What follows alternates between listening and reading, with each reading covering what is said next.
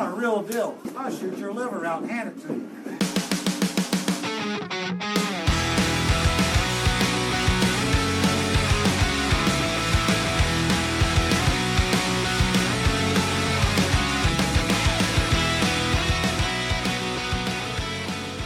What just happened? If the viewers only know, Nate's over here starting World War III over here 5 seconds before we go on. I am absolutely doing my best to. Yeah. So how do you share this? How do you share this so fast, Mike?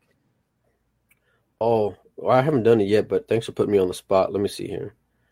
I can't even find it. Are we live? I can't even find it. Yeah, there we go. We're live. We're on. Every single time, like I'm like scrambling as fast as I can. It's been a fun weekend, boys. A lot of stuff in the pool world. Oh, it's a lot of stuff. Yeah, I'm gonna mute that so we have the breaking news. The big breaking news. We're going Dennis versus Shane, part 4,386, and that's kind of taking the pool world by storm right now. Shane jumped on a plane, I believe, yesterday, and he's on his way down to South Carolina to take on Dennis. What do we think about that? He didn't need long to think about it, did he? No. He was straight on it. Yeah. I think the two of them are becoming friends now, aren't they? They spend so much time together. They're making money together. They're gambling against each other. You know, I know. And I think before part one, there was a genuine like disdain, and because I've heard it from Shane himself. He'll say, "I'll never do any business with Dennis. I'll never let him earn a dime off of me and none of that shit." And I think after the first one, the level of respect between them definitely was bridged a lot. And I think it's good for the game. I mean, don't get me wrong. I enjoy when players genuinely dislike one another. Because I think it adds, especially for whenever you're playing for money. But no, they definitely got a lot more respect these days. But I mean, kudos to Shane, stepping up at the last minute to go and play Dennis. But I don't know, man. Bar table 9-ball, watching pros, that's tough.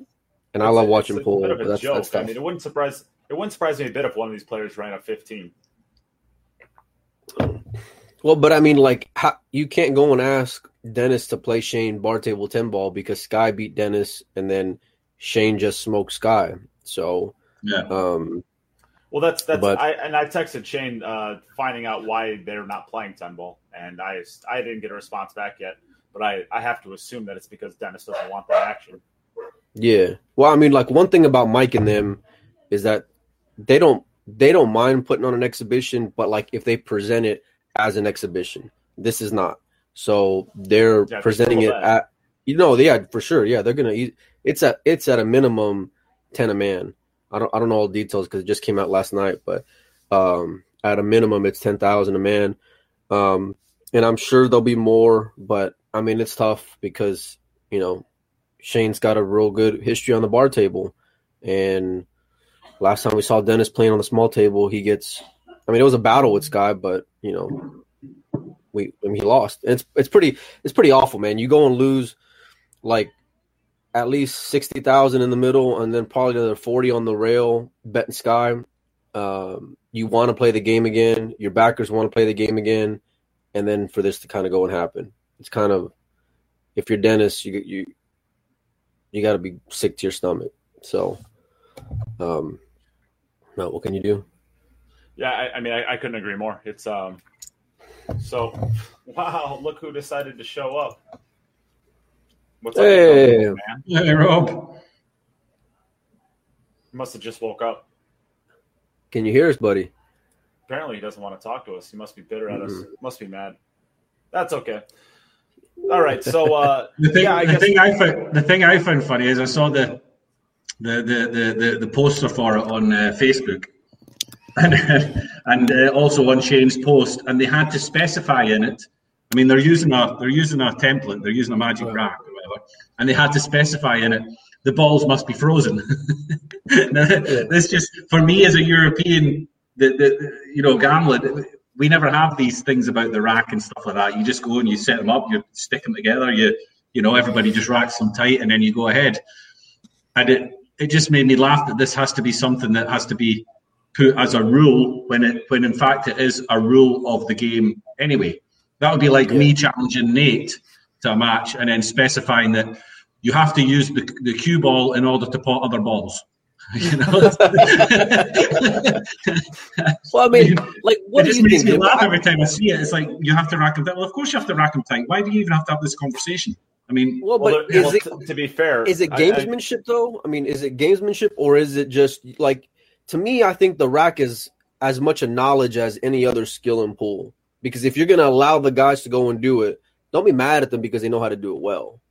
Yeah, but and this is where my viewpoint on it differs from, I think, the mentality in the States. You guys almost see it as a skill to know how to leave gaps in the rack. When for me, when the rule states, and it states in 9-ball rules, the world rules for 9-ball, and for the balls must be racked as tightly as you possibly can get them.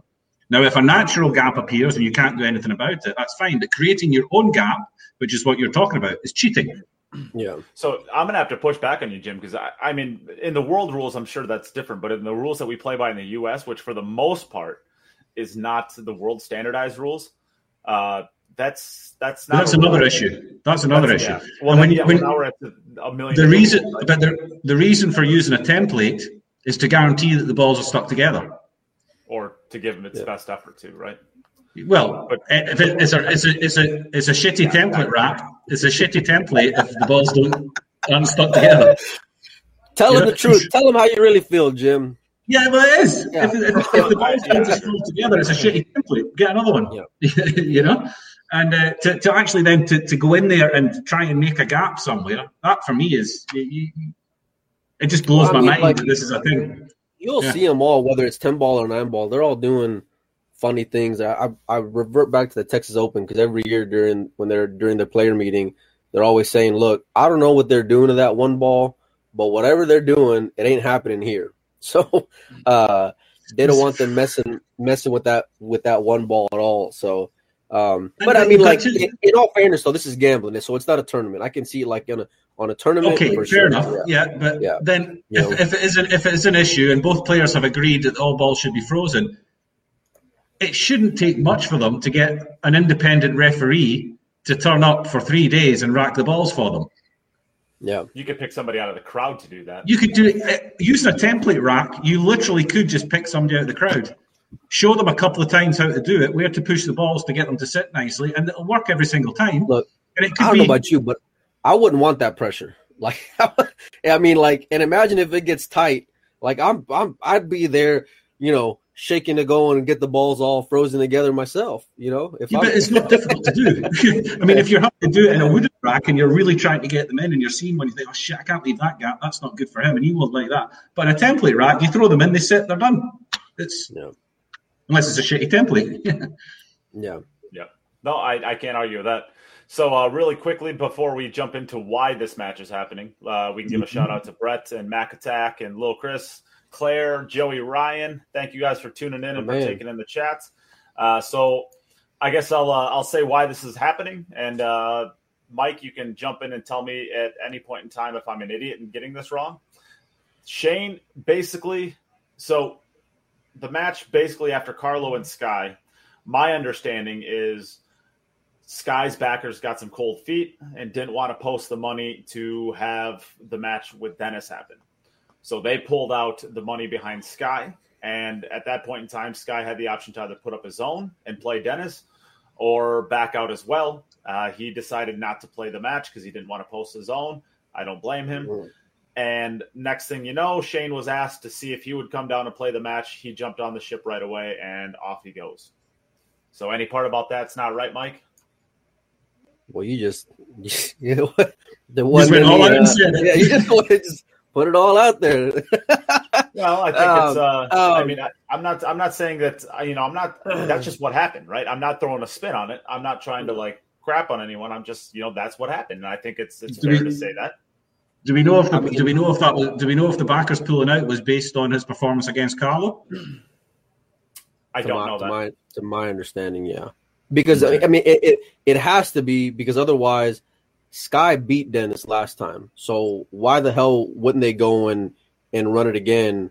If it was just based off of that game, then you're running it back 100%. No one, if that backer's that nitty to where they won't do it based off of, the last match, then that's ridiculous. They'll probably never get action again. But it has to be because of what happened between Sky and Carlo. And I mean, I know I heard it a little bit in the commentary, about half-assing some shots, a lack of effort, a lack of focus, whatever you want to call it. And I don't want to. I gotta like tread lightly here because I'm a sponsor with them, but at the same time I got integrity too, but the thing is that that's one thing about Mike and them. They're saying it's a gambling match. If anyone's got any questions as to its authenticity, this right here shows you that it's on the level. Because if it wasn't, they would have just pushed forward and had it be an exhibition, and no one would have been none the wiser. So this just shows you, what kind of integrity that those guys have as far as how they go and what they're presenting to your computer screen or your phone screen or whatever. But yeah, I mean, Sky didn't look all that great at times. I mean, at times he looked great, but his lack of focus was pretty evident. He missed a lot of balls he shouldn't have. I know whenever I heard the player interview at the beginning, Sky had said he really hadn't been playing much since the last time. Yeah, well, that's true. But I mean, listen, if you're putting up 10,000 and your guy goes and says, "I really haven't been playing much," I mean, are you gonna go and fire another 10 or 20 at him a week later after he lost the last 2 in a row? Yeah, and it's one thing if he goes and he says, "You know what? I've been warming up for 10 days straight," and again, I don't know whether or not Sky did or not. I don't know if that was just Sky being Sky whenever he said that in the interview. But it's certainly the optics didn't look good. I'll say that. But yeah, Nate just went right for it. Didn't. Well, I mean, at the end of the day, I mean, unless Sky's going to come out and say that something else happened, I mean, it's not hard to draw the line, right? So if you think about it analytically or even critically for 15 seconds, you're going to see that Sky lost his last 2 matches in a row. And you're going to see the performance that he put out was not good against Shane. I mean, Shane blew his doors off. I mean, Shane played great. I mean, there's nothing that really Sky could do in that match besides, just dig deep and find a gear that he's never found before. But yeah, I mean, you can look at the Carlo match, and his break was not doing him much justice, and he was struggling with, just potting kind of simple balls. I mean, at the end of it, I mean, I think at the beginning of the match, so at the beginning of the match, like the first 20 games or something like that, Sky had 8 unforced errors. That is insane. Now, you could have some pre-match jitters. You could have... Listen, man, that man's been a Mosconi Cup MVP. He's been on the biggest of stages that the sport has allowed. Don't give me that shit about jitters, man. That's lack of preparation. Just say what it is. I mean, because don't tell me that stage at Bills in Oklahoma is bigger than a Mosconi Cup stage where he's been poised under pressure, where he's processed that to the fullest. The thing is, if you go into a tournament or if you go into a big match like that and you feel yourself that you're underprepared, then that will itself give you the jitters, because you're almost going in there not actually knowing how you're going to play and being worried about what level you're at. When you're going into a big match like this, and that can get you a bit nervous and a little bit. I really don't know. I really don't feel it early in the match, and you start to maybe just worry about it a bit and get a bit panicky, and that can make you a bit jittery, regardless of what the arena is you're playing in, kind of thing. If you yourself don't feel as if you've prepared correctly, then it's going to affect how you play. Well, let me jump in here because I think it does matter the arena that you're in, and I think it matters in the arena you're in just because when he was playing the rest of his matches, he was playing on a bar table, right? I mean, how hard is it to get yourself in stroke on a bar table? I mean, I'm not trying to I can't run out 2 balls in a row on a bar table, so I'm not going to, But the idea is if you're going unprepared into a match and you're playing on a bar table, you can shoot yourself into a stroke so much easier than if you're on a big table with tight-ish pockets. And I think that's a lot of what the misses could have been from Sky was with Carlo was he's playing on a bar table or a big table now instead of a bar table, and those little playing to the outsides of the pockets on those deep shelves, those balls aren't going to fall like they are from an extra 2 foot away, where they will fall on a bar table when you're 2 foot closer to the pocket. It takes an extra level of accuracy. I don't know. But then you gotta give the match and the player the respect that it deserves, and or I mean, at least go, because whenever this happens, then it doesn't look good. If Sky's joking around and he wins by 30, no one's going and saying a peep. But you go and lose the manner in which you lost, and then you have this happen afterwards on your for the next match you had scheduled, where you beat the guy for 6 figures. I mean, it's brutal, man. I mean, pool is tough. I mean, but kudos to Mike and them for scrambling. I know we've seen a lot of Shane and Dennis, but if there's one thing to be said, I mean, I love seeing it, but bar table 9 ball is just a little tough for me for pros. Like, that's just my own thing with it, Yeah, we're getting a lot of amazing things out of the chat room right now. I think Jason Shaw says, he agrees completely, and he agrees with you, Jim. Jessica Westbrook, I think this is an interesting point that would be something to talk about. The venue, Bills, only sold 15 VIP seats for this. If they can't, I don't want to talk. Well, I know that they're posting up about minimum of 10K to get this match at each of these bars. Yes, if they're posting 10K to get these matches there, and they're selling 15 VIP seats, simple math says that they are losing their butts just off of bringing that in. Of course, you're gonna make up a little bit of it at the bar, but the idea is if you would normally run, let's say, $10,000 on an average weekend making for money, and you're bringing in a match like this, you're not expecting to make $10,000. You're hoping to make a lot more than that. But if you're losing all of your money posting up to get this match here, and then you're barely making it up, what's the point of bringing the match in? I don't know what we need to do as far as making these venues feel like they're getting a good investment out of bringing these players in. I mean, maybe it's just you got to support it a little bit better. I don't know. Does anybody have a thought on that? It's hard to go and bark at the fans for not putting up. They've seen Sky go and play a lot. Bills by himself has put on a lot of matches. You're hitting guys over and over and over again in a short amount of time, which is a great thing for us at home, but it's tough for those guys who are trying to go and charge $150 a seat. On top of that, you have APA going on in Las Vegas right now, so you got to assume that there's a lot of players out there from that area. And then you got BCA coming up right afterwards, so people are holding their money for that. So I think there's a number, and not only that, but I don't think your average pool fan knows who Carlo Beato is. I love Carlo. I love his game. He's a monster. That. He's a top player in the world. I mean, like in that very, very top stratosphere for me. But the average pool fan doesn't know who he is. The average pool fan knows who Sky is because they've seen him on the Mosconi Cup, but it's Sky's coming off a loss on top of that.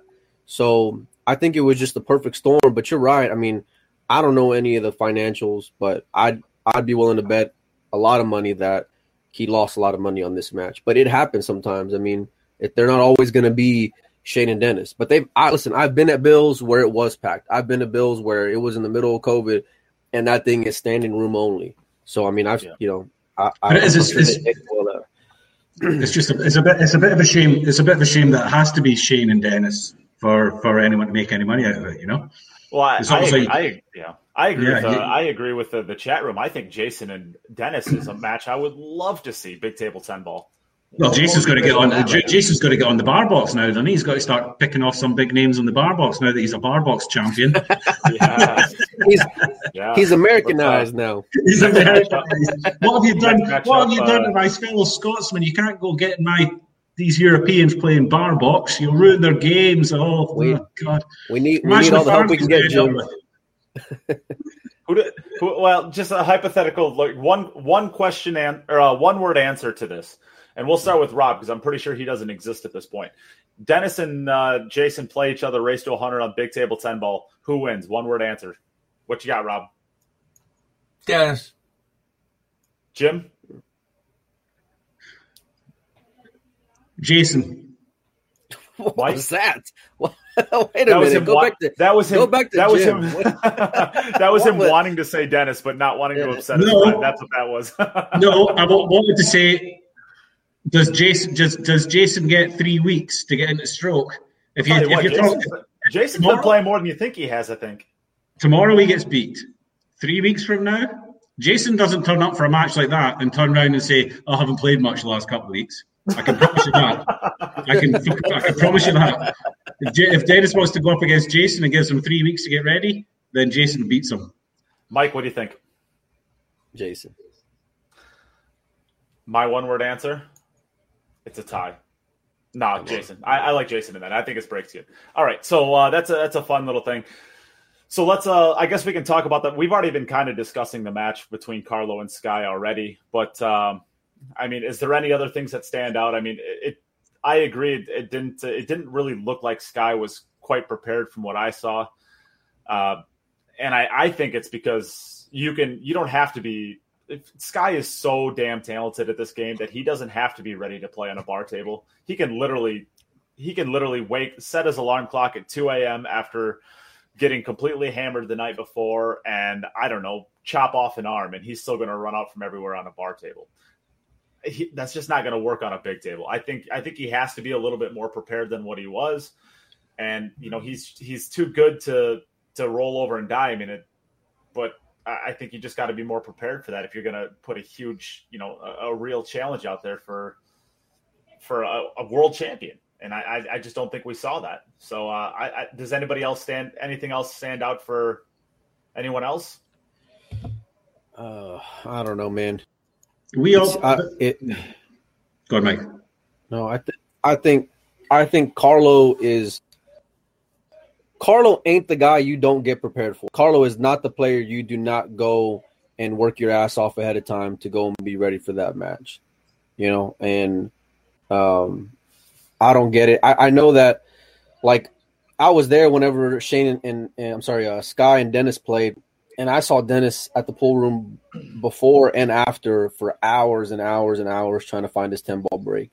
I mean, you can just tell it was just eating at him and eating at him and eating at him. And you're right, Sky did just show up, practice for about 30, 45 minutes maybe, and the rest is history, right? But I think it just goes back to work ethic, and I think it's a trend, and I mean, I may get a lot of flack for it, but I think it's a trend amongst Americans.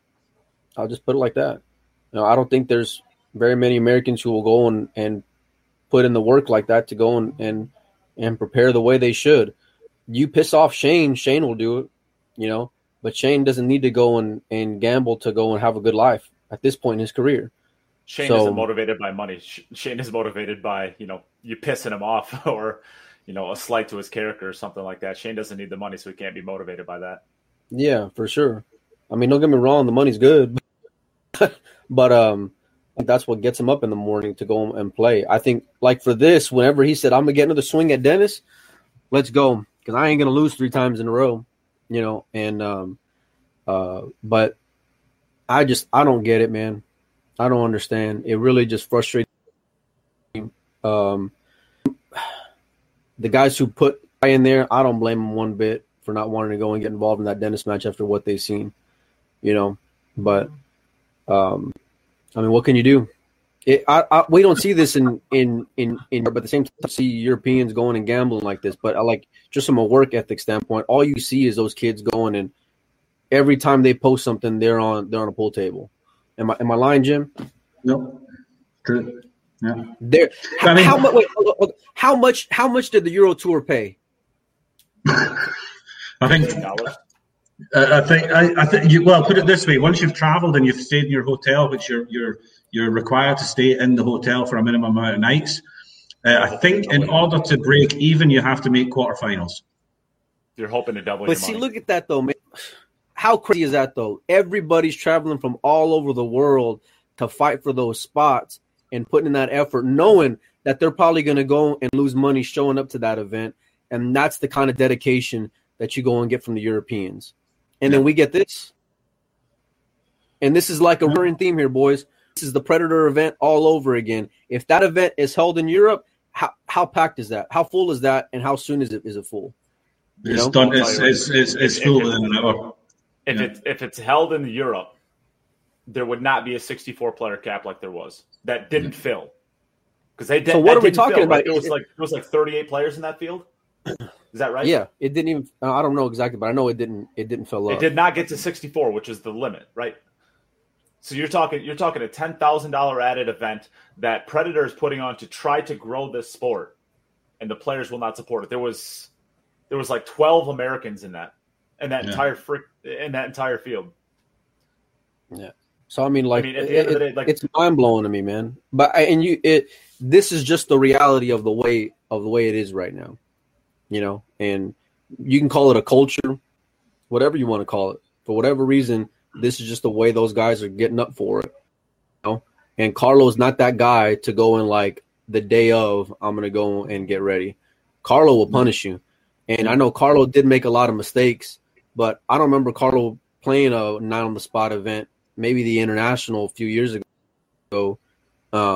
Besides that, I haven't seen him very much. But there was times Carlos put on a highlight reel, and we're not even really talking about it because of the news that happens right afterward. You know, Carlo had moments of genius in that match. But that is Carlo. He is that good. He is like. I mean, and we're talking. I mean, you guys are talking as if Sky played like terrible. Okay, maybe his attitude wasn't. Maybe he wasn't prepared.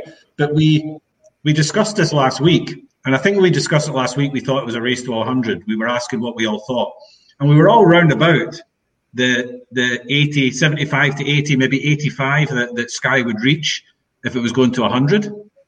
And I think when Carlo got to the 100, it was 76. I think Sky was on, so we're not far away there, and he's ended up with 101 to Carlo's 120. Now that's probably around about where you would put him. Based on, I mean, Nate did the whole Fargo thing with Shane against Sky, when Shane did Sky 150 to 119, I think it was. Yeah, it was within. It was then about I think 6 games of where Fargo would have predicted it. Yeah, Fargo put it right around there, and I'm guessing Fargo would probably put Sky around about the 100, going at 120 against Carlo. So they've kind of played the way. I mean, if this Fargo is all you know, which. The more and more we do these kind of things and these matches are played, it does seem reasonably accurate, the whole Fargo thing. So Sky's probably played around about the strength that he should have been playing against Carlo. You know, I never ever thought he would get there against him. If what's happened has been based on the fact that he lost to Carlo, then I mean that's kind of bullshit, because he's not supposed to beat Carlo, really, in my opinion. You know. Could he have played better? I didn't see the match. Did he miss balls that he wasn't supposed to miss? Well, you've played 200 racks. I mean, at the end of the day, he got off to a really bad start, and he never managed to claw that back. But he kept the lead that Carlo had, you know, halfway through day one. That held pretty much the rest of the match. So the rest of the match, they kind of played even, because I think Carlo was very quickly up about 15, 16 racks, wasn't he? That's what I think day two. I think day 2, Sky got within like 8 or 7, somewhere around there, and it seemed like early on. But then Carlo Carlo stretched it back to 12 or so, where it started the day at. So it was like you go and get some momentum, and then you get punched in the stomach again. But that's exactly what we said last week. Sky has more than enough ability to hang with these top guys over a shorter period of time. You know, you give him a race to 9 against these guys, or even a race to 20, and he can do it. He can get there. But when you're talking about an extended match over 120, maybe the consistency isn't there. He's going to have these bad moments, and he can't hang with them for that long a period. It's exactly what we said last week. He can hang over a shorter period of time, but we couldn't see him getting there against Carlo, getting up to 100 or 120. And that's exactly what proved to be. He had these moments where he battered Carlo for an hour and a half, and managed to squeeze some racks out of it and get closer. But over the long run, he just couldn't keep it. You know. Do you guys think the format needs tweaking? Like maybe a race to 21, best of 5 sets. So that I like C sets. Yeah, I like C sets. Yeah. That way, if let's say you get smoked the first day, I mean, it happened with Jeff and Fink. They played even, you know, after that. But if you have a best of sets format, you know, that day one performance isn't going to go and haunt you, you know, for the rest of the event. Yeah. So really quickly, basically Fargo would predict that Carlo would win 120 to about 104. So he's played 3 laps less than what Fargo says. I mean, it's pretty close, you know? Yeah. Spot is close, yeah. So, I mean... So you can't really say that Sky's underperformed unless Carlo also underperformed.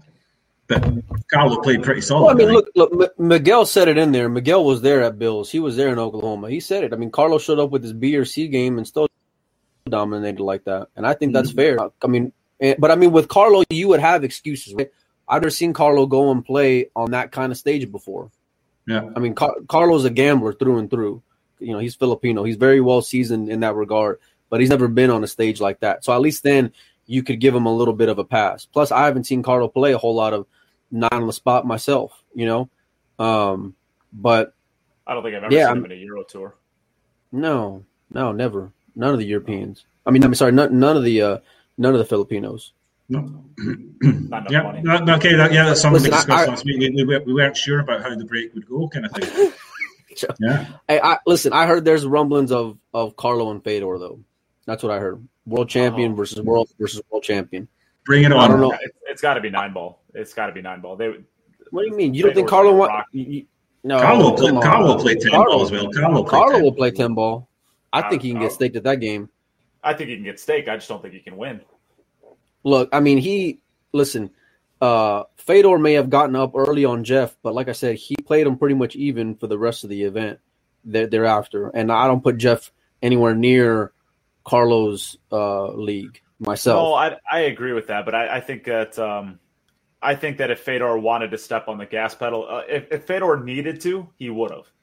Jeff never got within 20 games realistically and put a huge push on him. That's exactly what happened with Sky and Carlos. Carlo got off to a good start, and Sky never really got back to him. Did Carlos have his foot off the gas and just holding on to his lead and just winning the racks you're supposed to win? You know, if you end up with a 15 rack lead, if you just win the racks you're supposed to get out of, and don't make any stupid mistakes, you're not going to give that away. You know, so you don't have to force anything. Well, whereas Sky's having to force stuff. So you never know if the guys are giving it 100%, if they're playing their top A game, or if they're just playing a little bit just within themselves, just to make sure that they don't do anything stupid. Yeah, and I'm thinking about it a little bit closer now. I think, all right, it would be. I think Fedor would pull it out, but I think it'd be pretty close. I'll tell you, both sides and backers like their end of it. I can tell you that. Yeah. So I think there's a good chance it happens. But I mean, people forget, like, and this is going back to what we're talking about when it comes to the seats and not selling out. Like, Fedor and Jeff didn't do so well, you know. But a lot of people, I mean, they knew Fedor as a world champion at that time, Mosconi Cup champion. But it takes time to go and like build a fan base here in the U.S. for people to like want to go and spend money to go and show up to go and watch you. And Jeff doesn't have a fan base here in the U.S., you know? So when you get guys like that, I think it was just a combination of things. But there's one thing about Mike and them. They're going to continue to push forward.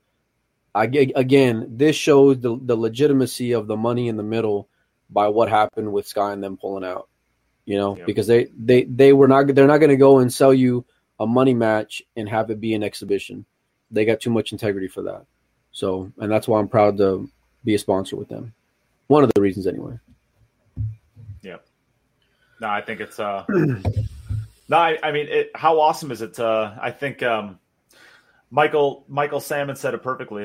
This used to be, you know, this was almost getting a little bit boring just watching Dennis and Shane and Sky kind of just basically toss matches back and forth. But now we're starting to get more players involved, like Fedor and Carlo, and you know, it sounds like Albin might be wanting to jump into the box. I mean, it'd be awesome to start getting more of these players in. I think there could be a market for it.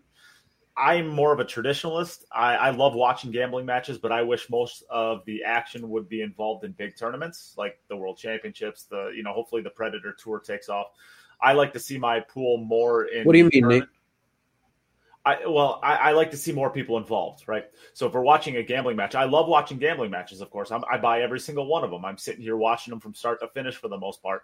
But if I can watch a tournament with 128 players and I can learn narratives about, you know, the twin brothers from South Africa, or, you know, the 13-year-old or or even like a 15-year-old version of Joshua Filler when we're watching him play against, I want to say that was actually Jurgen Goplin in a Euro Tour, and we're watching him, play in that. We're getting to see new profiles.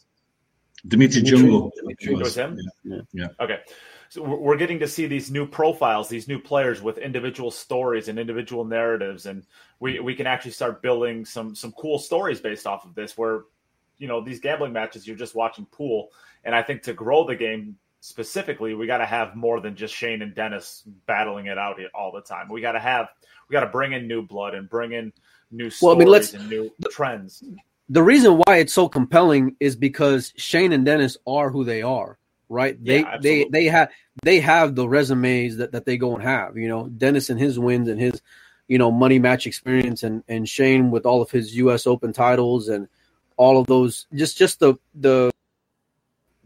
battles that we've seen him in over has made these people, us, right, be fans of these guys, right? I mean, Filler's not a legend by winning one world championship.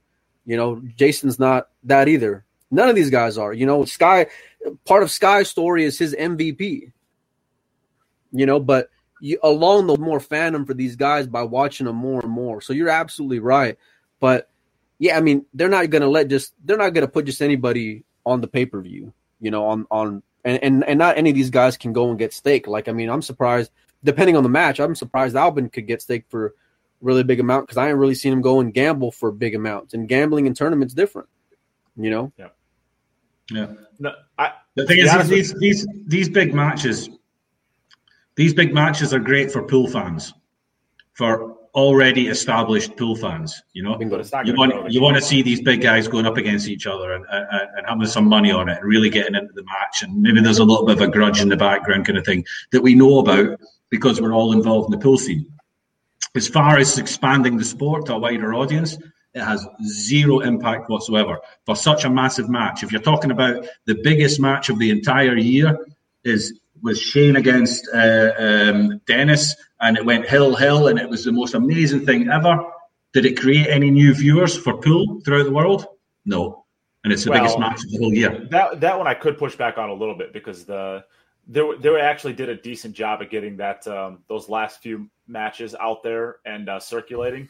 And maybe if some random 16-year-old kid comes across it who's never seen a pool table before, maybe they're compelled by the story. But I kind of agree with Mike that that's such an interesting match, because we do have that long trend line of, these guys have been battling and grinding against each other for years and years and years. And that means nothing to a 16-year-old kid coming across it for the first time, or for that matter, a 65-year-old guy who plays pool casually with his buddies from high school. I don't know. The idea is, I don't think that really adds a lot, but what it does do is it gets that video out there. A lot of eyeballs get on it, and you can at least know that there's the reach on that is hundreds of thousands, if not maybe millions of people from that match. Well, I mean, listen, if they're going and getting 10,000 or let's say 5 to 10,000 a man guaranteed for showing up, I'm just happy these guys are being able to go and get a paycheck. And for those guys who aren't invited to the party, listen, when you get a resume like Shane and Dennis, then you can get invited to the party.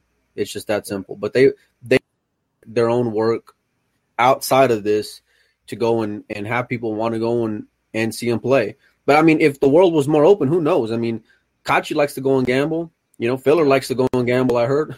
So, I mean, there's plenty of guys. Chang's on his way over here to come and play Shane on a match that's really kind of put together last minute, but he's itching to go and play. I mean, I think there's opportunity, but the logistics of it are make it super difficult. But I mean, they're trying to go and make the best of it and cram it into a smaller window as they have, given that these guys are only going to be over here but a short time. And Fedor will play anybody. He don't care when it is, where it is. I mean, he'll play whenever. He just wants to go and gamble. So I think he just wants I like to play. that. I mean, I see Joey Ryan in the comments saying, "How do you know, Jim?" And there's no date on that. You're just assuming. No, I don't have any date on it. You're correct, and maybe it did reach some people who had never watched pool before. But if you look at any other sport in the world that's grown, is grown through tournament play. And tournaments being available to people to watch. Shorter races, more excitement, whereas this is for a pool fan. Who's going to sit? I mean, only a pool fan would sit and watch 200 racks with the same players playing 200 racks over 3 days. That's not going to build an audience. If that was the case, if that was the kind of thing that people outside of a sport who are new to a sport, if that's the kind of thing they want to see, then you'd be seeing Roger Federer playing against Rafael Nadal for 5 years straight, playing a set to 100 games, and Roger don't want that smoke. Roger doesn't want. Roger don't want. Roger can't hang them for 100 games. No, promise not anymore. Well, his knees can't hold on, man. He just had surgery on his knee. He just had surgery on his knee. Be nice to the guy. But no, well, Jim, I do want to talk about that, because there's kind of two ways of promoting the sport, right? Or sports in general. What you're talking about is the way that most of them operate, but there's actually boxing tournaments, right? And boxing isn't promoted by tournaments. The Olympics is a tournament, right? Boxing in the Olympics is a tournament, but that gets its big publicity from Mayweather and Pacquiao, and from Tyson Fury and the dude from the other guy, I can't remember his name. But so there's two ways to promote. The idea is Poole is trying to do both of them, I think. And I think that tournaments is a better option, as do you, but you can't just say that you can't promote it in that kind of way when you see MMA. You're talking about boxing. Like that, you talk about boxing, or you talk about boxing isn't two guys getting in a ring and all their mates getting together and say, "I'll put money on you," and all his mates are going to put money on him, and then at the end of it, they're boxing for a world championship, or they're boxing to get their ranking up to have a go at a world championship. I mean, oh no, they like that money too. Trust me. Oh, they like that money. They like that money. But find me a sport that doesn't have gambling, legal gambling along with it. Every major sport you're going to be able to place a wager on. By the public, yes, but not by the players involved. Oh yeah, no. That's illegal. Yeah. It's illegal to bet on yourself in a real sport. A real sport, it's illegal to bet on yourself. I can't argue with that. Yep. Well, yeah. The difference between MMA and boxing is the players get, and I might be wrong on this, but I'm pretty sure this is right. The boxers are getting paid by the promoters who put on the fight, who are then paid by corporate sponsors who are sponsoring the event, advertising with it. Right now, we are getting paid by people who are posting money and gambling illegally. So, that's the big difference. Really, there's a handful of guys who keeping these guys paid. It's tough. Yeah, exactly. But we've said this before. It's the same $100 bill that's floating around between all these people. Exactly. Yeah. For years. So the idea is, is it a good look? Situation. Let's take a perfect world. Yeah. Let's take a perfect world where there actually is corporate money in Poole. Rolex is sponsoring events, and BMW, and Arab Emirates, all these different places. There's money in Poole, and people are actually going to put money behind these tournaments and gambling matches, similar to boxing and similar to, let's say, golf. Which do you think would be the best way of promoting the sport at that point? The one-on-one matchups with established players, similar to that of MMA and boxing, or do you think it'd be better the golf approach, where you just have a bunch of major events with a bunch of fillers in between them? The golf, and then occasionally you have Tiger. Then occasionally you have Tiger Woods calling out Phil Mickelson for $1 million, like they did, and then that becomes a once in a lifetime thing. $10 million. But that becomes a once in a lifetime thing, and the buzz on that, it just exploded for that, and then that's when you have a Dennis against Shane happening once in a 5-year period, where everyone goes, not 3 times in a year. It's not. It does. It certainly takes its luster away. At what point is it not special anymore to see them doing another race to 150? That's fair. That's a very fair argument. I can't argue that. But then the flip side of it is, look, they can just take their money, go and play on table 9 in the corner at some hole in the wall that nobody's ever heard of, right? And the match goes on, and then we get robbed of an opportunity to go and see it. So then we're complaining about that, So it's a double edge. But I understand what you're saying though, Jim, for sure. I personally I would rather have the golf and tennis approach myself. But in the meantime, these guys still got to go and crack a nut, man. They still got to try to make some kind of money. For me, Poole is where it needs to be when the gambling is done by amateurs. and all the pros are making enough and earning enough playing tournaments. And they're traveling the world, they're doing the tournament thing, they're proper professionals. And the gambling, that's the amateurs. They can do all the gambling they want. Like in other sports, you go and have a game of tennis with your mate and you turn around and say, I'll put $50 on this or whatever, or you know, whatever. But the pros are pros and they play the tournaments, but there has to be enough money there that everybody can feed, you know, from that pot. And, Rob, and what then do you think? and it's a proper pro tour, you know. I see a huge difference in the sporting world with pool being set aside from all the rest of the sports in one way in particular, and that's the venues. I think people, you know, you got Pebble Beach, you get these huge venues that people have been watching for years and years and years. What do you got? A little pool room in Oklahoma? I mean, how many pool players in the United States even been there and know that place or even want to go there and play pool there? Let's test this, Rob. Do you know where it was held at? You know, Roy's basement. You got a few places to play, but they're not heralded as these huge events are like the rest of the sports. So that's one problem. And people tune into sports because of that particular event, the prestige behind that event, and the venue itself, where it's held. You don't see that in pool. It's just not there yet. I mean, that doesn't mean it can't be there. And some of the one-on-one matches may help to present that as, hey, this venue is where it should be at Freezer's Place in Arizona, or and they have to get known, and they're just not known. I got a question. You guys have been obviously many more events in the States, the big events, you know. Let's say all the different US Opens that happen at Griff's and all that kind of stuff.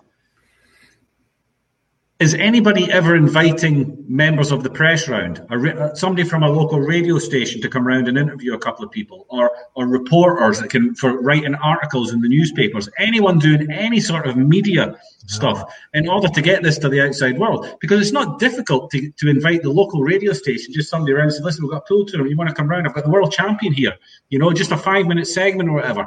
A reporter from the local newspaper, you know, a week before, that gets it in the newspaper, that shows, you know, there's a massive big pool tournament with world champions turning up at Griff's, you know, come around and have a look. It's free entry.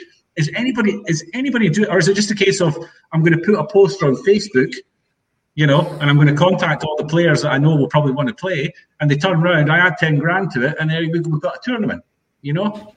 Well, like you said, there must be more that should be done. I think the amateurs do have that, because you have the organizations behind the amateurs playing who do that kind of thing. The pros don't. Few and far between. You see 5,000 pool players show up at a casino in Vegas to play pool, amateurs, and only one of those 5,000 is going to win that event. So you have the amount of players you need there at that to do that, and they promote that all year. They promote it in their league play. They promote it over the social media. Their league don't have anything like that anymore. Yeah, promoting it in your league is just promoting it to more pool players. Promoting it on your social media, that's probably 90% of them are pool players as well. It needs to be promoted. Somebody needs to open their newspaper and have a massive big spread in the middle saying US Open 9-ball at Griff's from these dates, with a nice big poster there that somebody who's sitting after their breakfast in the morning looks at this and says, oh, look at that. Look what's happening at Griff's. What are we doing Saturday? You want to go along and have a look at this? We'll have a couple of beers. Might be nice. There's some world champions playing there. Let's go and have a look. That's how you get new people watching the game. They come in, maybe they walk in after 10 minutes, they say, oh, it's a bit stinky in here, I don't like it. Or you know, all these. Or maybe they come in and say, hey, that's quite cool. I wouldn't mind a go at that. And then you get new people in. You know, it's not that difficult, really, but nobody seems to do that. Nobody seems to make an effort to actually put anything out there for Joe Blogs, who's sitting at home, who doesn't even know what the game exists, you know?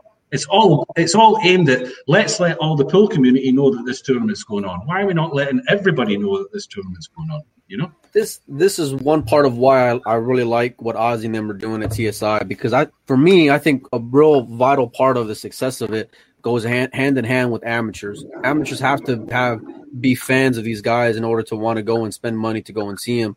And that's why I love. Are we eating dinner, Jim? Is that what we're doing?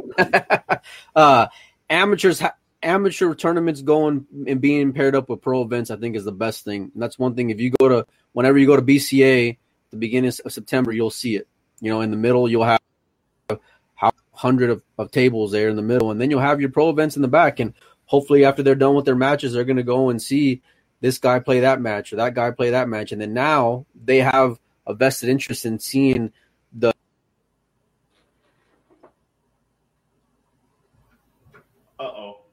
Did he just freeze for me, or did he freeze for everybody? He's frozen. He's frozen.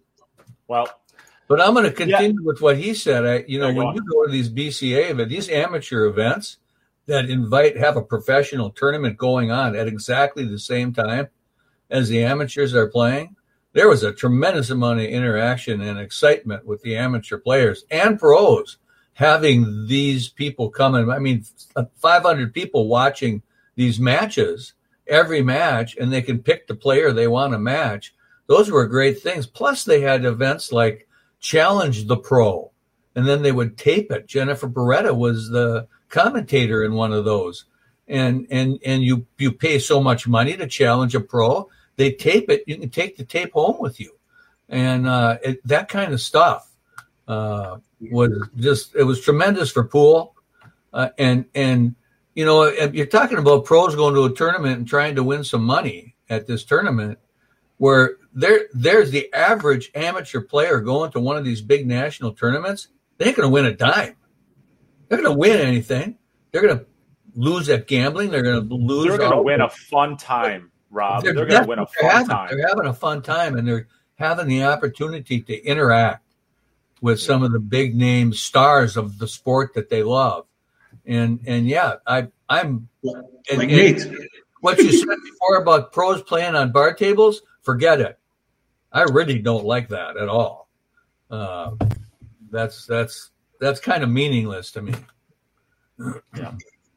Well, I think we could probably beat this dead horse all day long talking about just different strategies for helping the industry. But at the end of the day, it doesn't really matter. We need the people to just step up and start doing stuff. And that's why, Matchroom doing what they're doing. Predator is doing a lot of things to grow the industry as far as building the tour. Hopefully Ed Ladawi and the NBL can take off in the U.S. Just diagnosing the issue does nothing until we actually start working towards a fix and a cure for all of this. So I just hope that the people that are putting the money behind the industry have the best intentions and are going to try to do their best to actually grow it. Because I don't have the answers to it all, but I hope somebody does. It'd be nice if somebody came along that had all the answers. And I hope the people who do have the answers have the financial backing behind them. For amateurs, that wasn't sponsored by a particular league that you have to play in order to go play in this tournament. There was one 20 years ago down in Texas, and Mike, that fellow's name who won that was David Gutierrez. I had remembered what it was. And that was, you just had to be an amateur. You didn't have to play in any league. You didn't have to, and that wouldn't hurt the sport. Yeah. I think there's a lot of strategy that we could put together ultimately that would do some things. A tour. We need a professional tour. That's where absolutely no question, Jim. I should not be allowed to play in the US Open. I can just pay my $1,000 and I can go and play in the US Open. We can make that happen, Jim. Yeah? That shouldn't happen. It should be 256 people with a tour card or whatever, or 128 players with a tour card who have earned their spot there. Not just I'll pay $1,000. I'll go and play the US Open. Can you imagine if you did that in tennis? Just turned up with your bag and say, "Yeah, I paid my entry." I'll play Wimbledon now. Jim, what are you eating? We got to take steps, boys. I think Matchroom's taking steps. I agree with that. You got some potatoes and some, what is that? Some, I don't even know what that is. Looks like Blarney to me. Plate full of Blarney. My wife made it while she was in the kitchen barking, Nate. Oh, here we go again. Here we go again. Is she trying to get some action? Is she trying to get 10-7? With her own money? All right, let's move on, I guess. Let's start talking about the match that's coming up this week. As we already discussed before, Sky is out. Shane is in. They are going to be playing a race to 150, bar table 9-ball. I will start off this discussion by saying I am near insulted that these two players, as good as they are going to be playing bar table 9-ball. And that is my analysis at this point. You guys can take over. Yeah, I'm disappointed too, Nate, with that.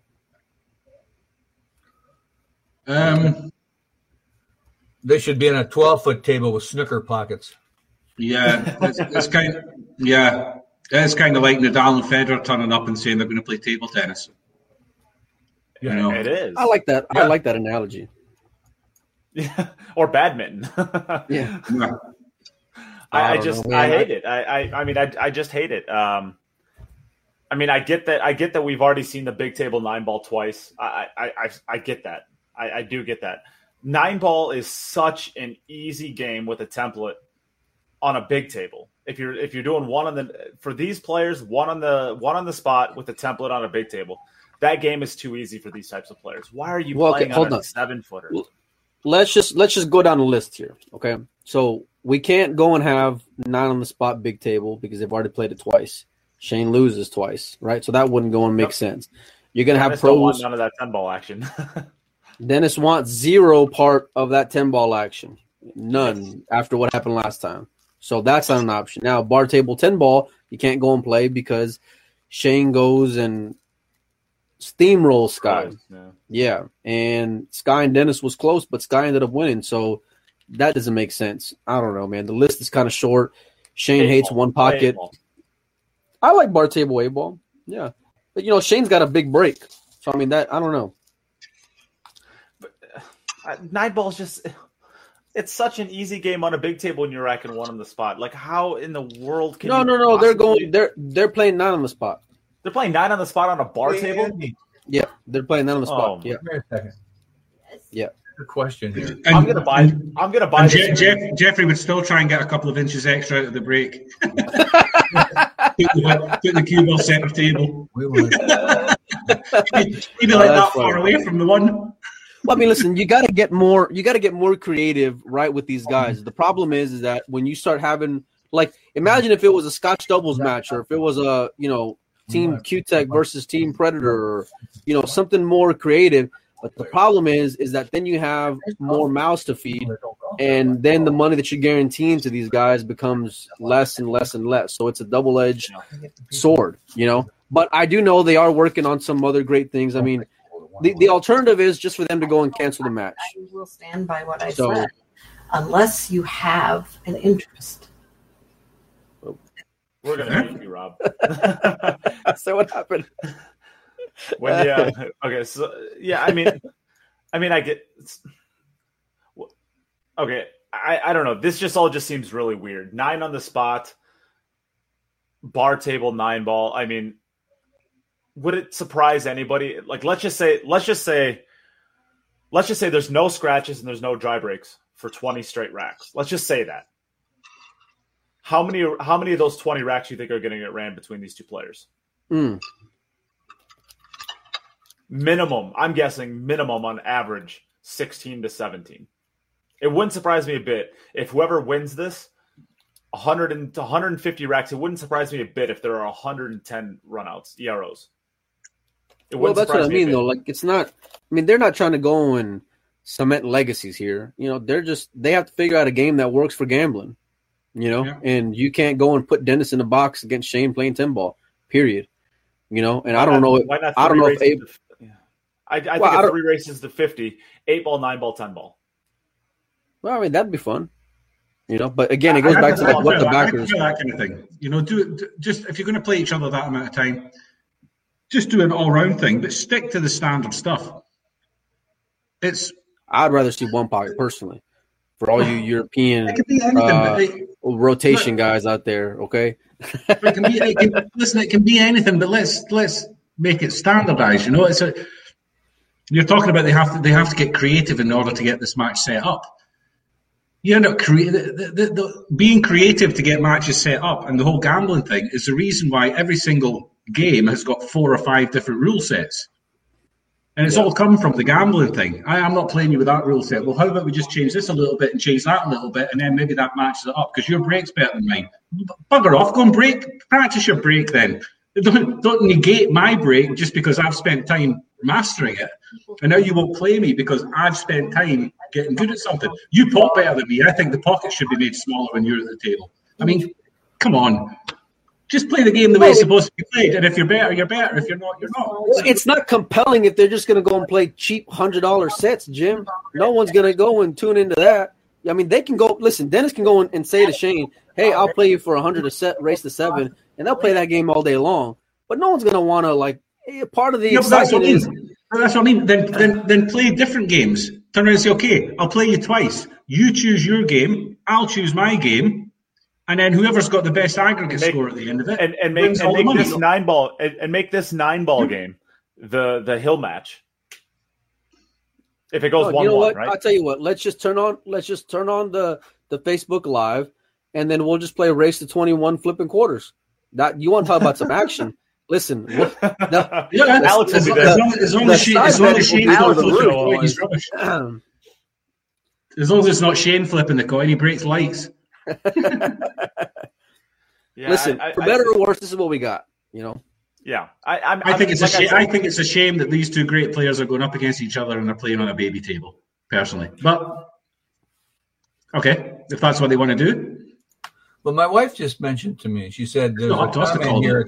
How do we get people who are not interested in pool to watch pool?" Okay, because if they don't have the interest, they're not going to. She just said to me, she said, I'm not interested in baseball and I'm not interested in golf. And you got me interested in it. So what that means to her is that the players now, the people who are interested in the game, the amateurs and pros, it's up to them. It's not up to the sponsors. It's not up to the venue holders, the people who own the pool halls. It's up to the players to get other people who are not interested in the game interested in it by bringing up the intricacies of the game. What baseball didn't mean anything to her, but once I started talking about, the pitcher catcher, the batter intricacies and how the runners get signals and all this other stuff that an average viewer watching the game doesn't get. They don't see that because that's something you have to know by watching the game. Once that happens with pool, you get somebody who's knowledgeable, who's into the game, getting people who are not interested in it, interested because of the deeper conversations that you guys are having, we're all having. That's going to make a difference. Yeah, I think Joey Ryan nailed it on the head right there. I think I kind of said this earlier. I think it'd be awesome. I think you play 8-ball, 9-ball, 10-ball, and play them in the order of 8-ball first, 10-ball second, 9-ball last, since this is the match anyways. But Great idea. I think what Joey said would be a pretty cool idea. Just match number 1 on Friday is Dennis's game, and Shane doesn't know what it is until he shows up. Exactly, that's what I just said. Play each other. How good are you going to feel if you're Shane and you say to Dennis, I'll give you everything. You can have anything you want. You make the rules, and then you go and beat him at his own game. Huh. That gets you the credit. That gets you, Well, I mean, listen, I love that idea, but you're starting off 1-1. Because Shane ain't beating him even in one pocket, and Dennis ain't beating him even in 10-ball. So all we're gonna have left is just 8-ball and 9-ball after that. Yeah, but screw one pocket. Nobody wants to watch one pocket. Jim, you just love crushing my dreams over here, Jim. You do have a point. 8-ball, 9-ball, 10-ball. 8-ball, 9-ball, 10-ball. 9-ball is the tie. And, you pick – or if Dennis wants the 9-ball, I mean, Shane's going to take the 8-ball. That's going to take the 10-ball.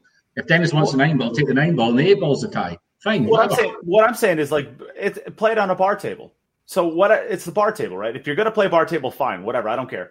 But, let Dennis pick his game going. And if he wants to play one pocket on a bar table, I mean, It's pretty stupid, but that's not what I meant. Play. Well, yeah, I know, but I've seen lots of people play one pocket with 11 balls on a bar table. It's a real game. You could set up that game. Dennis could bring that in. I've done it before. Like set it up. Like this is my whole point. You don't just create new games because people want. Jim's head's gonna explode. It makes my teeth itch. That you're actually sitting there thinking we could just create an entirely new game for these guys. There's enough games. There's enough different rule sets. If anything, we need less. We need to get rid of all the different rules. What I'm saying, Jim, is if the match is going to happen, it's going to happen on a bar table.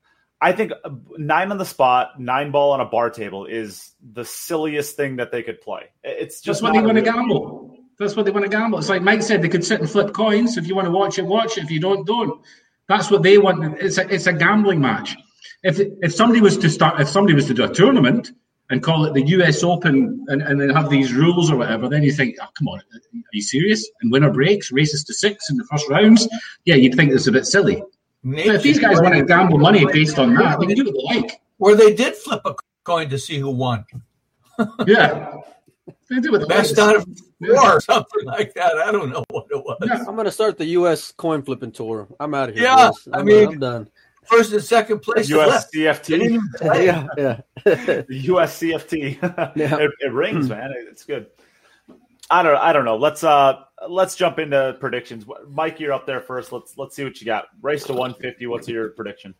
Man, I got no clue. I'm assuming Shane's going to go and take it. I don't see the man losing 3 times in a row. He's got too much pride. I think he wants this more than ever. That's why he snap called real quick, because Shane's not the easiest to go and make a game with. You know, Shane can kind of be like, Shane wants it his way. So for him to go and just snap call, he's got to like his side. I like his side. What is it, 150? 150, so, yeah, I don't know. I don't see. Shot in the dark, let's say Shane by 22. And no, I'm not laying any games. I'm just saying. I'll take 30. I'm just saying that, yeah. I'll take 30. Jim? Again, I mean, like you said, it's an easier game for both of them playing on the small table. But I see both players putting packs together. I just see Shane putting bigger packs in, and for that reason, I think his packs will just be slightly bigger than what Dennis is going to do. So Shane, and how much? I don't know. I can see. I can see Dennis getting into the 130s, something like that, I guess. Yeah, I don't think it'll be a huge amount in it. What does Fargo say? Because Fargo's pretty accurate. What does Fargo say it'll be? Fargo would say probably by about 10. Probably Shane by about 10 would be my guess. No, more than that. It'll be more than 10. Yeah. There's only 10 points separating them. There's 17. There's 17 separating Sky and Carlo. Yeah, there's 17 separating Sky and Carlo, and the prediction there was only 17 games. So there's less separating them. There's more games, but it's going to be maybe 15 to 10 to 15, somewhere in there. I think Dennis gets to about 135, something like that. Okay, Rob. Yeah, I'm on board with that. 10 games, probably in that area. Whatever the Fargo says, is you do the Fargo numbers seem to apply the longer the races, and so if you do have something over 100, it's going to be pretty accurate. I don't like Fargo, but I think it's going to be pretty accurate. Yeah, I guess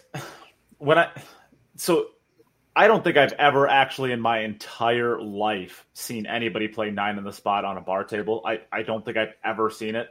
I would assume the break is going to be the same for the big table, but it wouldn't surprise me a bit if both of these players are using some head on from the side or from the center, and because that wing ball is going to go so much easier. Why would if they start soft breaking? I'm out. I can't watch them soft break 9 ball on a bar table. That's just the worst. I mean, that's just I can't do it. Yeah, I mean, I you don't need to be that accurate when the ball or when the pocket is. What is the pocket going to be about?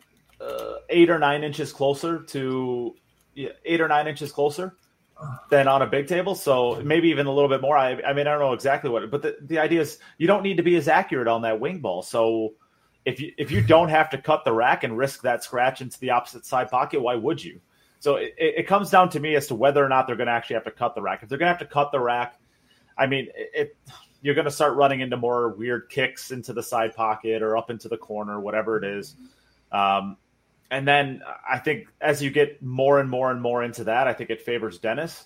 But if you're able to break this head on and find a way to hit it square while making the wing ball, I could see Shane winning by 50.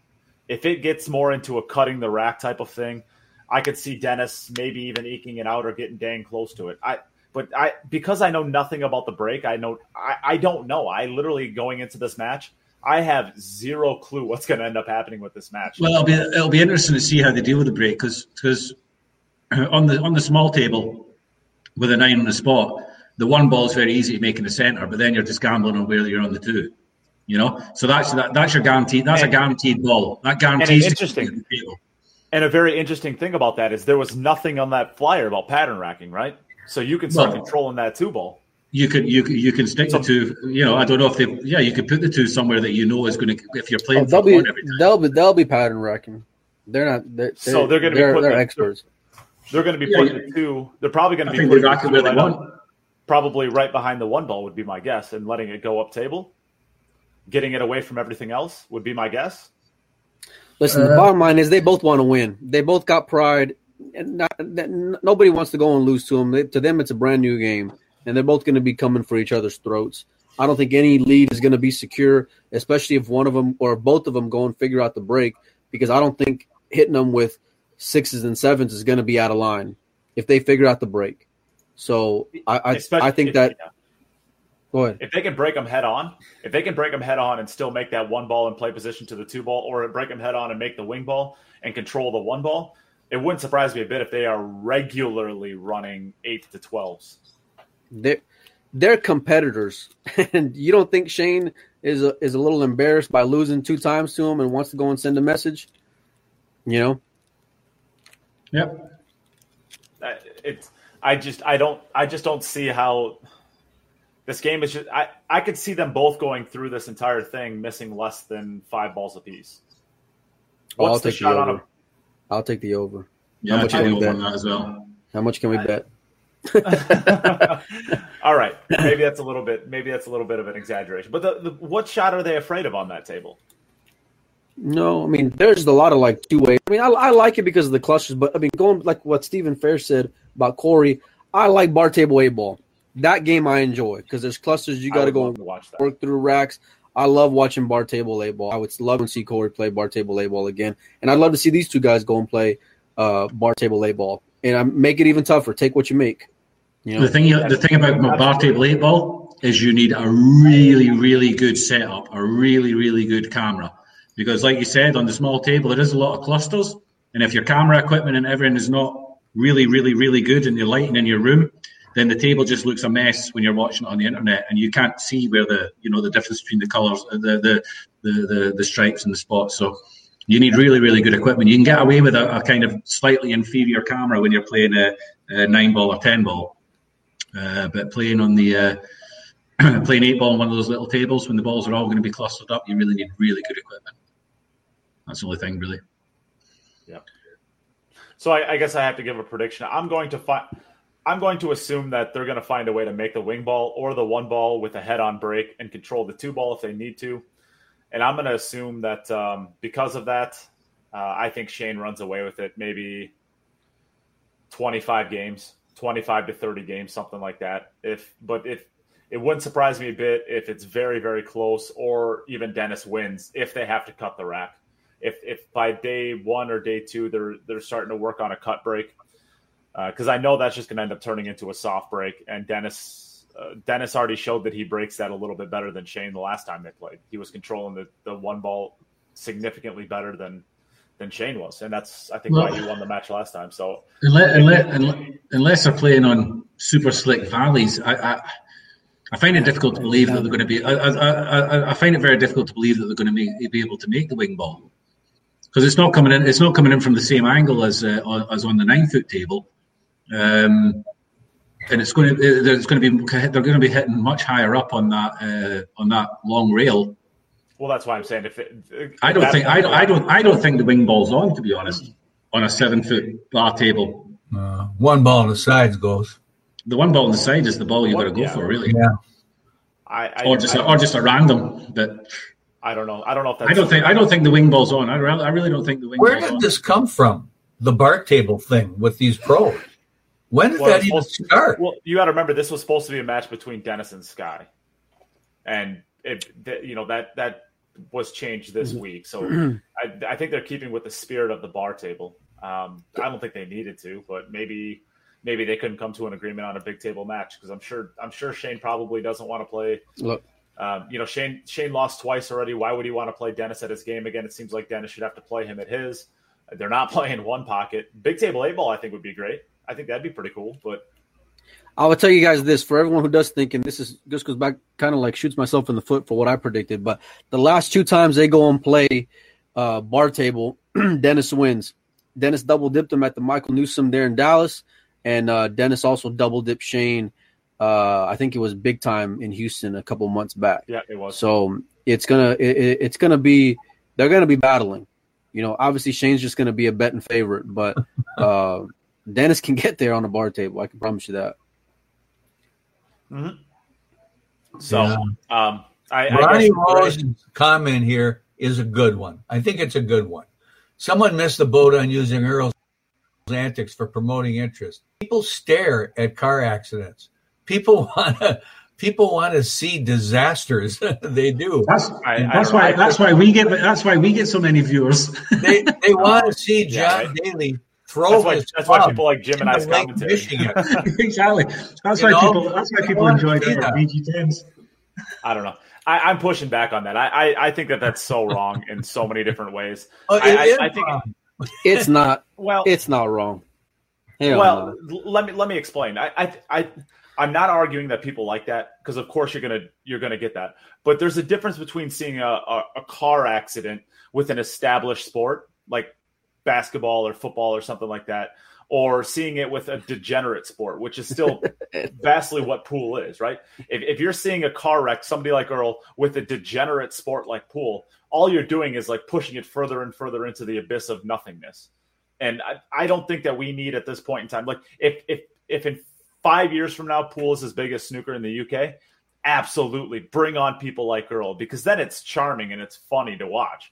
But when you have the most represented pool player of the last 20 years, or at least one of them, well, probably not 20 years, probably 30 years, 10 years ago to 20 years ago before that. But like the idea is that it's not charming anymore. It's just sad. It's pathetic when you have that happen. I mean, I'm sorry, but like when I watched Earl Strickland basically on live television just dump on Eklanti Kachi in the Whirlpool Masters, I cringed. I didn't laugh. I cringed because this is the sport I'm trying to grow, and this is one of our best American ambassadors. Listen, but you're watching. That's all that matters. You're watching. I'm going to watch no matter what. You're not trying to get me. You're trying to get the people who are fair weather fans who know the reputation of the sport and are trying to get interested in it. And you see something like that. Well, I'd be curious to see how many views that little clip got. Well, I think there are people who watch professional golf just to see what Ian Poulter was kind of pants he was going to wear. And to go to Ed Ladawi, like John McEnroe absolutely helped tennis, but tennis was an established sport. That's my point. Is pool is not an established sport. I don't think that you're going to grow this. I got colleagues at work, and they know that they see they're on my Facebook and they see me doing my thing with my camera on my table and doing some stuff, and they see this kind of stuff. And occasionally they bring up the subject of pool. They know nothing about it, absolutely nothing about it. They'll go to the pub and there'll be a pool table there, and they'll say, "Oh, we'll play a couple." They don't know what they're doing. They have no idea that they don't know the game. I mentioned the name Earl Strickland. Yeah, I know that name. Yeah. I say to them, Johnny Archer, Darren Appleton, Joshua Filler, Alvin Ocean, Jason Shaw, Earl Strickland. Oh yeah, him. I know him. Well, but I get that, and I understand that people might know him, but you say the same thing about Jeanette Lee, and everybody knows who Jeanette Lee is. The thing is you know Jeanette Lee for positive reasons, not outbursts. Oh, Can't argue there. Well, that's true. But as far as participation and viewer participation, it don't matter to them. Whether they're Jeanette Lee was on every Budweiser poster at the pool room. Play because they got a great character, or they're watching because their character's all messed up. They don't care. I used to find like the Earl Strickland stuff pretty funny, and I used to enjoy it quite a bit as well. My point is, now that I'm on the growth side of the sport, trying to actually grow the sport, I look at what he's doing as detrimental to it. Because at the end of the day, when you go into suburbia in the U.S., you go into some suburb of some major metropolitan area, and you ask the average man and wife what their vision of pool is, their vision is a degenerate sport, right? It's gambling, dirty, break your thumbs if you beat somebody, hustling type of thing. And when you see antics, if your only exposure to pool is the casual video of Earl Strickland dumping on Eklenti Kachi, and let's just say that comes across that suburban family's Facebook page and they see that, you think their idea is reinforced, or do you think they're starting to think, all right, well, maybe that's not the case. Maybe it's something different. And those are the type of people that we're going to have to reach ultimately. I mean, obviously, we're only going to get maybe one out of every 300,000 of those people. But the idea is you just turned off one person for the rest of their lives. Their stereotypes have been completely, backed up, and they look at this sport for, when you see stuff like that, that's exactly what it's being presented as. We're trying to grow the sport, not. It's different if we were basketball or football, where we already have a listener base of millions and millions and millions of people. Then the Dennis Rodmans, then the John McEnroes. That's great. That's charming. That's adding to the flair. But we don't have that. I don't know. Whose stomach is growling? That's what I want to know. Now, you're right. I mean, I get it to an extent, and you got some valid points. But I don't know. I like that car wreck theme. It's true, though. These guys got to have personality. They got to be on social media. There's got to be ways for fans to go and connect and follow their career and their progress and all that. So I think all of it's to a bigger point. And at the end of it, we all want to see these guys get the money they deserve. So in the meantime, we got to just go and they got to go and make a living for now. We talked the whole show about the players these days being able to have the ability to promote themselves when they're on that stage. And when you watch pool and know nothing about it, you watch the guy shoot balls in the hole, go sit down, and that's all you see. There isn't a lot of emotion. There isn't a lot of dramatic moments where there's a lot of excitement and stirring inside the player. You can see the fist pumping, and we see that after the match is over. But we don't see that really during the game all that much. Like a guy makes a putt on a green, and he's in the middle of the second round, and he's pumping his fists.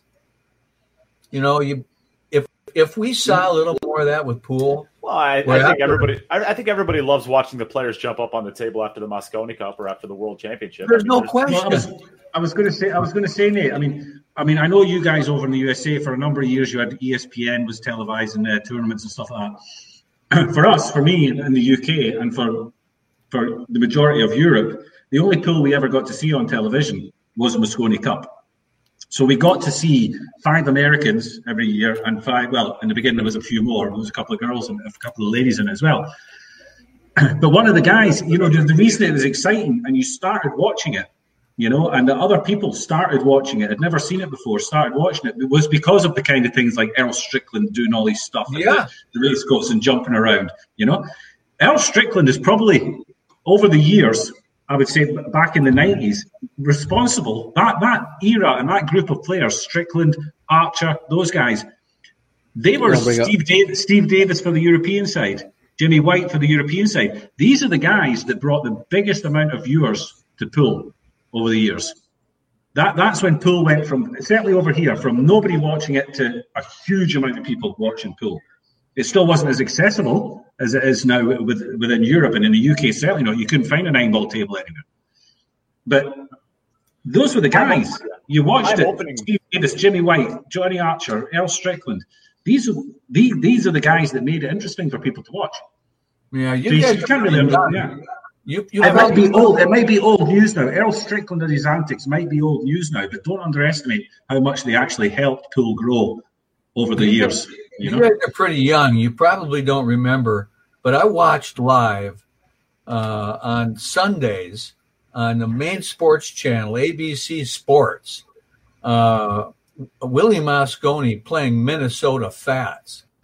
And there was millions of people that watched this who didn't know anything about pool. And if you know anything about Minnesota Fats, he was a loudmouth dick. And every single game, that's what he was. And Willie just took it. He took it and he did the best he could under those circumstances. And it made with Howard Cosell doing the commentary game by game, he built up that aspect of the game of Minnesota Fats being this, creepazoid pool player who would do anything and go to any extremes to win. And it was very popular. I mean, there was tons of people that watched that. I didn't miss a Sunday of it for sure. So yeah, Jim, I got to agree with you. Although the representation of the game, we want to be cleaner. We want it to be more respected. We want it to be held in a higher esteem. What the average person who views things wants is excitement. Yeah. That's what they're looking for. What I'm going to say is I'm open to being wrong. I hope I am wrong. I like Earl Strickland. I mean, I loved his game. He's an American legend. Chicago number is pretty good. But what I'm going to say at this point, I'm open to being wrong. I really am. I would love to be wrong. What I'm going to say is Matchroom agrees with me because you don't see Earl Strickland in their events anymore. If he was that big of a draw and people wanted to see that stuff happen, he would be playing. He's on their flyer. Nate, on their flyer for the U.S. Well, Open. he is for the U.S. Open because exactly. Yeah, but so Matchroom are not stupid. Matchroom kept Earl in their tournaments. He got another invite to the Masters. They did the sort of Legends Mosconi Cup where he was in there as well. They've kept him in there because they know that people tune in to watch him. He may be a pain in the ass for them to deal with. When was the last time? They know he's going to bring viewers in. And if Matchroom didn't still realise and still didn't have an idea of the promotional aspect that Earl Strickland has, then he wouldn't get his own poster for the US Open. They're not giving 128 posters out for the US Open on their website.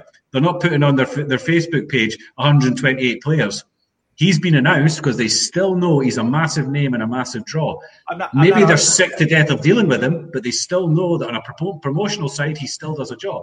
I'm not arguing with any of that. What I'm saying is he's not doing his antics when he's on a poster. Yes, he's marketable, but there's no downside to putting him. What's the downside to putting him on a poster? There's no antics that he can get him in trouble with. The true test is whether or not they're going to give him an interview after he loses his first or second match. That's going to be the true test. And can we bet it? Yeah, I'll go yes. They will. I'll bet yes, they do too. 1,000%. It's possible. I said, I'm open to being wrong.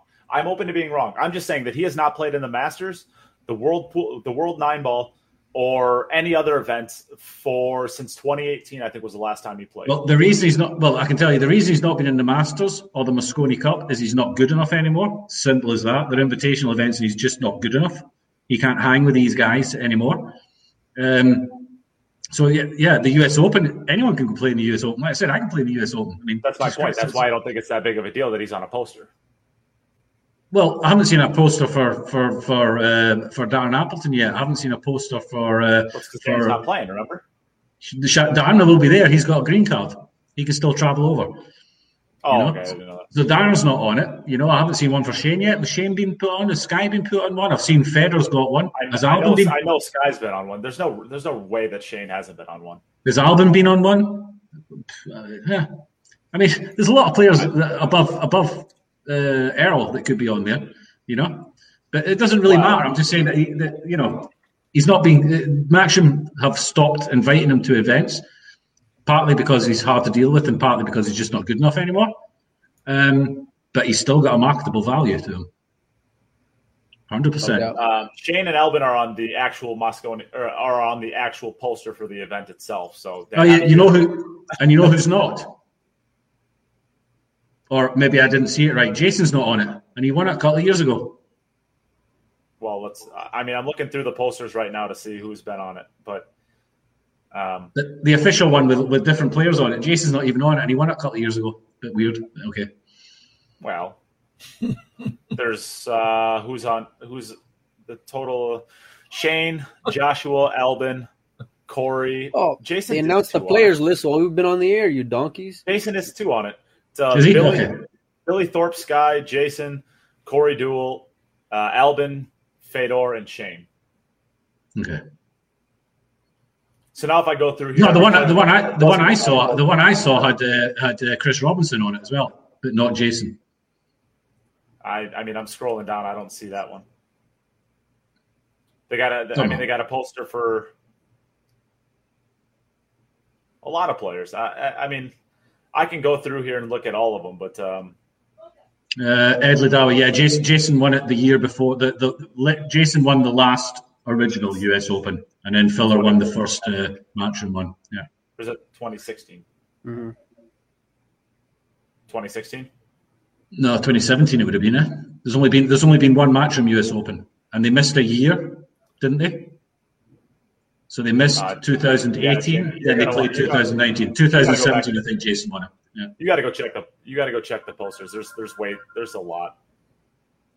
I don't actually care. I actually have to go pretty soon because my next door neighbour is invited us round for drinks, and I'm going to empty his fridge. I hope you're watching. I'm coming to get your fridge. I'm coming for your fridge. Jimmy's got a little bit of a thirst on. What time is it there, Jim? It doesn't matter. It's after 5. No, and I'm on vacation now as well. The ale time. Yeah, we can close it out. The only thing I hope I'm wrong. I mean, I would love to see Earl get more involved, but I would love to see him do it in a positive way, or at least not like a completely disrespectful to your opponent, saying that they're not a good player after getting shellacked 7-3 or whatever he got beat by Eklunti was. I just think there's a better way to do it. I think there's a charming aspect to it. I'm not arguing with that. I guess me becoming a promoter to the game makes me, I don't know, maybe I am a little bit more conservative as far as the marketing. We're talking about Earl. That just shows how what he does. We're talking about Earl right now. And I'll tell you one thing about Earl. I haven't talked to him extensively, but I've talked to him a few times. And if you're willing to actually sit and listen to him and filter out all the nonsense, in between it all, he does say some pretty genius things, and he does have some great ideas. If somebody was to actually spend the time to sit down with Earl and go through the 100 ideas that he has, they're going to find 1 or 2 in there that are actually absolute gems. You just have to take the time to listen to them and keep them off the table. You know. Yeah. 20 years ago, I sat and talked with Earl for an hour, and just me and him, nobody else around, empty room. And my whole attitude toward Earl changed after that. And I saw a different human being than I see on the pool table or any other. He's a completely different person. He's a good dude away from the pool tables. Anytime he's away from pool and gambling, he's a good dude. I mean, he really is. I've spent time around him as well. I mean, he is. He's a good dude. I'm only saying that I think that from the marketing he does great commentary as well. He gives good commentary. I quite like listening to him in the commentary as well. It's quite amusing. Yeah. Anyway, we said we were stopping. We've talked about Earl enough. Earl's not even watching. I need more coffee, boys. Earl's not watching this, and we've been praising him and telling him how awesome he is. Yep. The only thing I'll throw in here on top of this is Albin was officially announced as the Moscone Cup. That's not a surprise because he's the world champion, so he's guaranteed in. But he was officially announced, and tickets are going on sale for the Moscone Cup supposedly next week. So I guess those are the other big announcements happening in the pool world. And so it means that Alex and Carl can just choose 4 complete nobodies now, and we'll still beat you because we've got Alvin. That's the way it ends the show. We only need Alvin. I'm not going to bet on us. I'll tell you that. We only need Alvin. Jim can be on the team, and you guys will still have a chance. Funny. Hey, what was that face post, Jim, where you had all these dollar bills stuck in your ears? And I won a tournament at the weekend. Oh, so I was just thanking all my fellow competitors for all their the money that they registered with, which went out of my pocket. That was funny. I like that. It was like taking candy from a baby. You had some lollipops stuck in your ears. Yeah, I was just shoving it in everywhere. That's great. All right, let's get out of here. All right, thanks everybody for tuning in. Thanks everybody for joining me, and till next week. And just remember, we're doing Tony in I guess about 4 hours from now. We're going to be live with Tony Choen, so make sure to hang around the podcast page for that. All right, take care, everyone. Later. See ya. Later.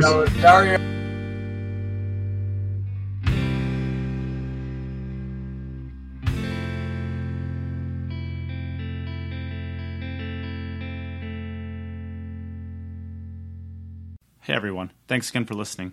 If you've liked what you've heard and you want to contribute to the future content that will be made, consider joining the podcast's Patreon at www.patreon.com/QItUp. Becoming a Patreon of the podcast will help to create all of the future content that the podcast will have. Special shout out to Dave Peters, Aaron Taylor, Pete Silsby, Morgan Lupton, Ben Young, Robert Miller, Andy Morse, and Bill Pelham for your generous contributions to the podcast's Patreon. If you ever need any more information on what the Patreon system is, or how you can contribute outside of the Patreon, please reach out to the podcast or Nate himself. If you would like to contribute to the podcast for free, consider sharing any podcasts or the podcast page on Facebook itself. Also, leaving a review and a rating if you listen through iTunes. It helps others find the podcast. Thank you for listening, and we'll be back soon with another episode of the Q It Up podcast.